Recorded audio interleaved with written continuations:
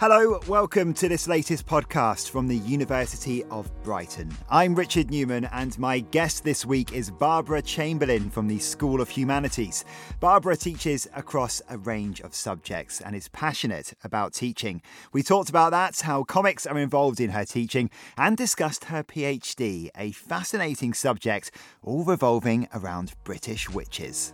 I started out as a English language teacher and a teacher trainer, and that still, the teacher training element still occupies quite a lot of what I do, particularly since finding my research love, I suppose, which has been kind of image and text and comics. I've becoming increasingly involved in other areas, so I do teach aspects of sociolinguistics, I teach aspects of sort of media language, I teach on creative writing courses, and in 2014 I wrote a module, I think it was only about the fifth in the country at the time, there's now a lot more of them, that was specifically looking at the analysis of comics, and that's wonderful because that appeals to students from literature, language, linguistics, film and screen studies, media backgrounds, and so it's sort of fundamentally really interdisciplinary. So that's what's motivating me to branch out a bit, and now I take any opportunity I can to bring those to other areas and other modules. We'll focus on your research in a little bit as well. It must be quite nice to teach on such a broad range then, because it's always different. It is always different, and the teacher education is my background. It's stuff that I know, and I do a lot of teaching observations, so I go into a lot of schools and observe teachers, and that's really lovely because there's a sort of outreach element to it. So I go into schools and I know many of the people who work there because they're people who've come through the diploma before, but also I am a bit of a magpie, ideas magpie, and new things excite me, and so to have a range of teaching, and I love teaching, that sort of addresses different aspects of what I'm interested in, that I find particularly rewarding. But it is a hard question when people say, what do you teach? Because I have a very mixed teaching load. Next year it's getting even broader, so it stays fresh and exciting. It's good. How have you arrived at this point then? I mean, obviously your role at the university has evolved quite a lot. Leading up to your time at university, what's your background? I originally literature, and then I moved down to Brighton on a bit of a whim, did a CELTA, which is a certificate in English language teaching, got a job, decided to sort of develop myself further in that area. So I did actually at the same time my master's and my diploma at the University of Brighton. And then from there, because I did quite well, particularly in the teaching element of it, they knew I could, took on some work at the university, and I've been saying yes to stuff ever since. So actually I've got quite a long history with the university, and it's quite a wonderful thing to be able to work somewhere 20 minutes from where you live, in an academic job that continues to sort of allow you to branch out. Yeah, you work on a lovely campus as well with the Downs in view, so that's very nice. I read that you come from a teaching background in general. I moved down to Brighton because, well, we were going to move up to Edinburgh at the time, and I couldn't afford to get up there, so we decided to live by the sea. Where from? Where did you move from? Cambridge. Okay. And I've been teaching ever since. And actually, teaching, I'm quite chatty. I'm quite sociable. I really like people. I grew up all over the world, so actually working with people from a range of international backgrounds was.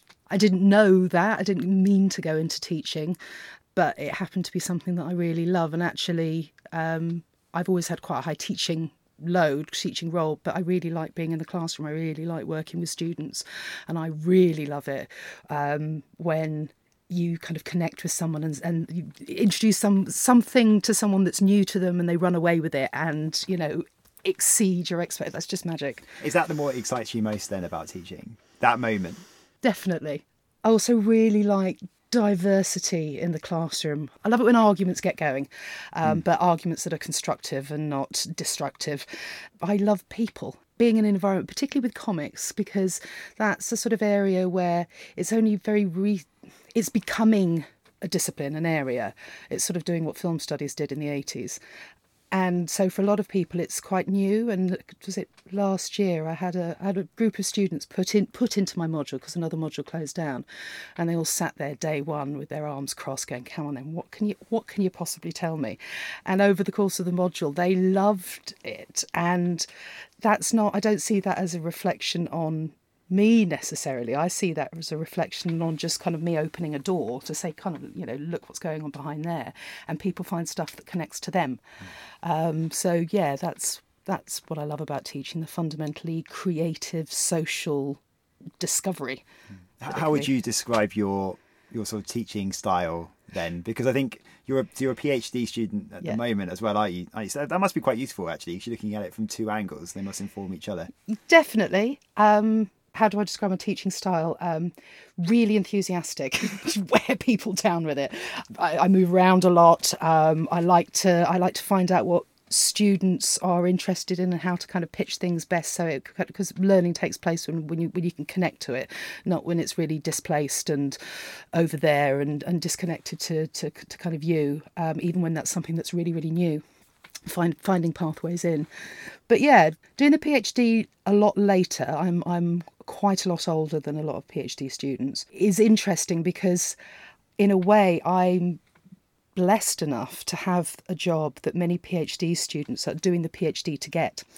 So my purposes for doing the PhD are, I suppose, a lot more personal. It's a sort of to see if I can to follow up on something that I'm really interested in, that I genuinely love, because otherwise I can't do it with everything else.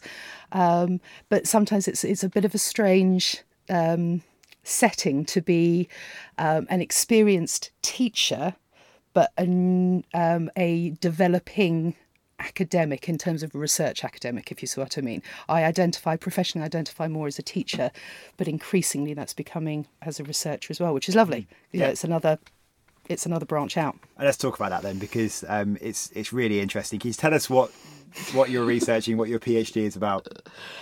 Okay, a PhD has taken quite a lot of turns, as in I'm in my third year, but I've recently moved institutions, I've moved scope, I've moved to a practice-based PhD. I'm looking to create, through collaboration, so collaborating with an artist, because I can't draw, an anthology of comics that all explore historical or folkloric British witches. In order to tell each story, I am walking the spaces that relate to those stories. So it's sort of bringing together comics, witches and the Gothic and haunting and folk horror and those sorts of things, and psychogeography and walking, which on almost every level is experimental in terms of collaboration, in terms of topic, and in terms of the sort of stylistic mode that we're adopting to create the comics as well, which is papercut. But I'm working with an extremely talented artist who is just seemingly so up for this, and that's a gift in itself. So. And who is that? Where did you find them? Do you know them already? She's my oldest friend. Okay, right. Yes, calling on a favour. Calling on a favour, but also touching in on things that genuinely interest her. In fact, I was on a research week last week down in Cornwall, because that's where our first story takes place. Mm-hmm. So, yes, walking woodlands and coasts of Cornwall for research is magic. Well, good use of phrasing there. Indeed. Let's talk about witches then. Where does the interest come from? Has it been something you've had for a while, or you say you're exploring the topic? I sort of got there by accident. I took quite a pragmatic approach to coming up with my PhD area. And so I knew I wanted to look at comics, and I knew I wanted to look at sort of Gothic and monstrosity, because that's all, ever since I can remember, I wanted to stay up late and watch horror movies and read scary stories under the duvet. So I was looking for gaps in the research, and there's been quite a lot written about gender in comics. Is quite a sort of a continuing issue. And there's been quite a lot written about women in autobiographical comics and female creators, and about the construction of the female superhero, but not a lot on the bad girls. And so it was really working it out from there. And it was actually an image that came up at a conference I was at when I was writing my proposal. And I thought, that would be interesting. And so I sort of fell into it. But the more I look into it, the more interesting and relevant it is. And actually, she's an archetype that has never really gone away and continues to reappear. And particularly within, there's certain sort of renewed interests in areas, and one of them is folklore and folk horror, and the witch is a recurring sort of motif in there. And I've done some really interesting conferences around it, and there's actually some really interesting research in quite different ways going on. So actually looking at it in a creative way and looking at it in a way that very much connects these stories to the places that they come from is an interesting avenue to pursue. So it was less I've been following this all my life and I'm going to do that, but more I found her, and then from there it became actually no, this is an area that's really got a lot of potential to it. So what kind of stories are we looking at? Can you give us a couple of examples of some of these? So you're looking just at British witches, is that? Yes. And so what sort of things are we looking at? Our first story is Joan White, who was the fighting fairy woman of Bodmin, and no one actually knows if she really existed or not. She was arrested and for fighting. She was called the fighting fairy woman because of she was a cunning woman, so had local healing knowledge, etc. How far back was this one?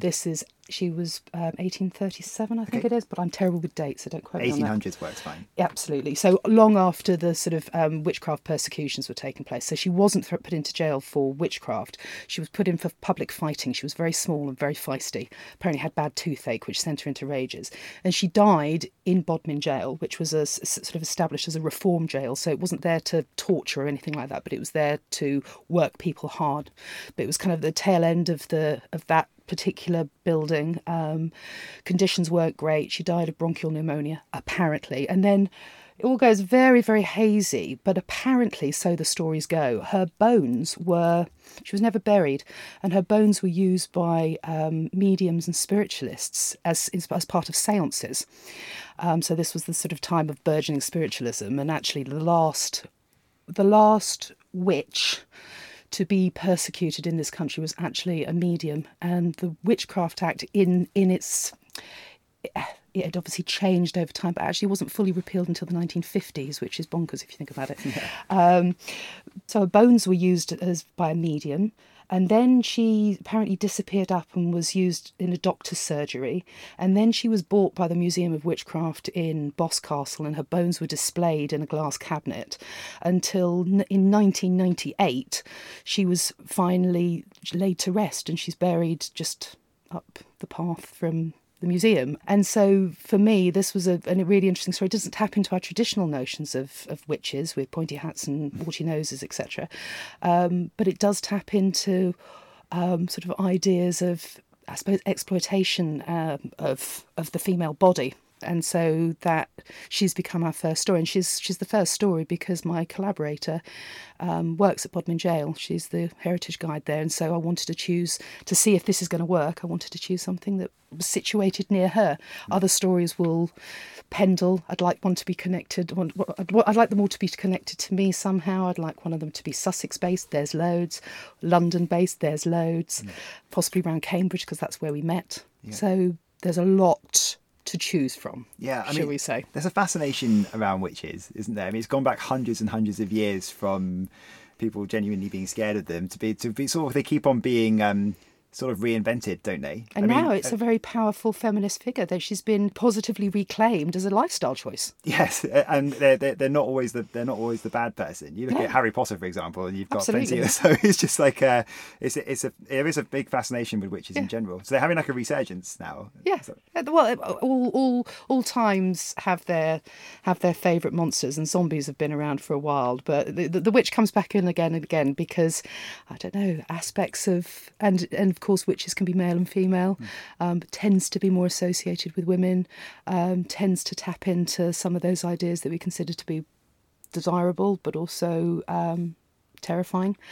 So it's an appeal that endures, and yes, changes shape significantly in times, and it's really interesting to see.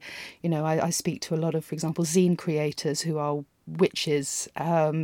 It's an identity, it's an ideology that people really connect to. I'm not a witch, but I'm really interested in, and I don't feel that I don't have a right to be there, because I think it's such a resonant archetype that actually it feeds into all sorts of things. You don't have to be, belong to a coven in order to identify with some of those kind of ideas. The fact that a witch can now basically be a hero or a villain. Yeah. Does that sort of complicate the PhD, or does it actually make it even more interesting? That makes it loads more interesting. I bet it does, yeah. Yeah. Well, that'd be the answer to the question. Let's go back to your, because you've touched on it several times, we'll talk about your interest in comics. How far does that go back? How much of it, how big is this for you? I mean, we'll talk about Graphic Brighton in a moment as well. Oh, I love them. Anything in particular as well, any kind of genre? Or? Well, it's horror. But also, I love so many things about comics, but their multifaceted application and their use everywhere. I think our oldest forms of storytelling, the captured storytelling, are comics. Scratchings on cave walls, stained glass windows, marginalia in illustrated Bibles, the Bayeux tapestry. Yes, there are arguments around those, but they can all be considered sort of forms of proto-comics. Memory is essentially, we don't remember things as fluid, complete stories. We remember fragments. Comics are fragmented narratives. They're used in education. They're used in medicine. They're used in architecture. They're used in law. There are burgeoning areas coming up everywhere, and so it's so interdisciplinary. I go to comics conferences and people are there from all sorts of different backgrounds, using them in so many different ways. And I read Tintin and Asterix, and I was a badge-wearing Beano Club member, and I did have the Nasher badge with the wobbly eyes, which made it super cool. But actually, I came to it, I sort of kind of forgot about it for years until I did my MA dissertation, which was looking at the way grammar is communicated visually in course books, and one of those is through comics. And so I read this guy called Scott McCloud, who in the 90s wrote it's one of the many cited but early sort of texts on comics scholarship. And so I kind of came to comics again, but via a slightly more academic means. And I wrote the module because there wasn't anything else. I think somebody included Mouse by Art Spiegelman, the amazing Pulitzer Prize winning story of his father's experience during the Holocaust. But it is literature, it is art, it is storytelling. It can be your own stories, you can tell other people's stories. It's fundamentally collaborative, and that's how I kind of justify it in terms of the PhD, because not often is it a solo endeavour. And they're just, the vibrancy, and particularly what's going on in Brighton. I mean, there's just so much around. It continues to interest me. I love stories, so both in a storytelling mode, but also in a slightly more academic mode. Yeah. By saying you came back to it through sort of an academic way, did that sort of reinvigorate, I guess, what you were looking at it from a more of a hobby and actually something that you then... It wasn't immediate. Okay. There was a long gap between doing my MA, and because I was still an English language teacher then. I did lots of teacher training, so there was probably a sort of 12-year gap between me doing that dissertation, doing my MA, doing the dissertation, reading loads of comics, graphic novels. I mean, I call everything comics, but the book length standalone stories. And if you want to gentrify it a bit, it might be a graphic novel. But so I read a lot, and it just continued. That sort of feeling of this should have more of a place in literature curricula, in sort of even English language and linguistics, looking at the kind of visualization of communication. That relationship between image and text can be used in so many different ways.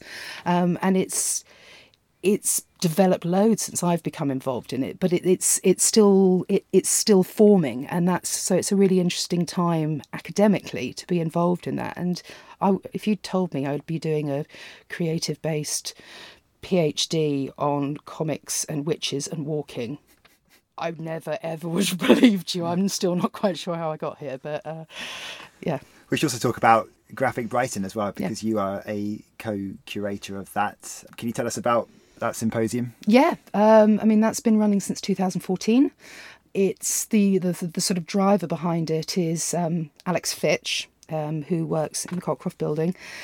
He's amazing, knows so many people, has an almost encyclopedic knowledge of comics and people involved in it, runs a podcast on Resonance FM called Panel Borders, which is an interview. So he had a lot of connections anyway. And I suppose because I was teaching in humanities, I could sort of bring that side to it. And every year it's employed a different theme. So first year it was about kind of local artists. Second year it was, God, I have to sort of remember them now. It was conflict and resolution. We had some fantastic speakers that year. We've had war, we've had music. This year was comics and research. And it started out as a day and trying to blend sort of creator-based talks with something that's perhaps workshops that's a bit more interactive, but bring it, in more recent years, we've brought in the academic strand to it as well. So whether it's merged over 2 days or 2 separate days, so having a creator-based day and an academic day. But that's been a really interesting way of bringing of choosing a theme and looking at how much you can do within a particular theme. And we've had Chris Riddell. He was in our first year. In our second year, we had Dave McKean, who illustrated. He's one of my favourite graphic artists. But Arkham Asylum did a lot of the Sandman covers for Neil Gaiman. Phenomenal. We've had Brian Talbot, who did the Gronville series, and Ted One Bad Rat and the Luther Arkwright. So in British terms, really quite interesting speakers. And it's nice to bring the students in as well. So students I teach, quite often we try and bring those in, bring students in to help out on the day. I've even had my godson, but come in and help, who was 17 at the time, but really interested in comics, and came in to help on the day, so he could sort of sit in on 1 or 2 of the talks. And so it's also a way of encouraging interest and connection between. This is not just something that's going on in the classroom. This is something that's that's vibrant and exciting and happening on your doorstep. We're talking about comics and how that is brought into how students are learning. Do you think there's if you were to put that in 10 years ago, would there be a difference? Because I think from my point of view, I am also someone who grew up reading. I read Tintin all the time, and it's still very visible in my house. Yeah. But I probably didn't read a lot more comics than that. But then, because of how popular culture's worked, it's stopped becoming it's got a much wider spread now, hasn't it? Mainly because of the success of some films. But then people are picking up the original comics now. So are students more receptive to that? You did say there are some people that were just sat there at first with their arms crossed, but probably fewer of them than there would have been. I mean, because that hadn't been their number one choice. Yes, but I actually think that's less to. I mean, yes, that has things to do with I don't know, the Marvel film tie-ins and the success of those, but also I suppose the spread and almost the democratization of the field, because there are, for example, autobiographical comics are not necessarily a huge money spinner. They're not.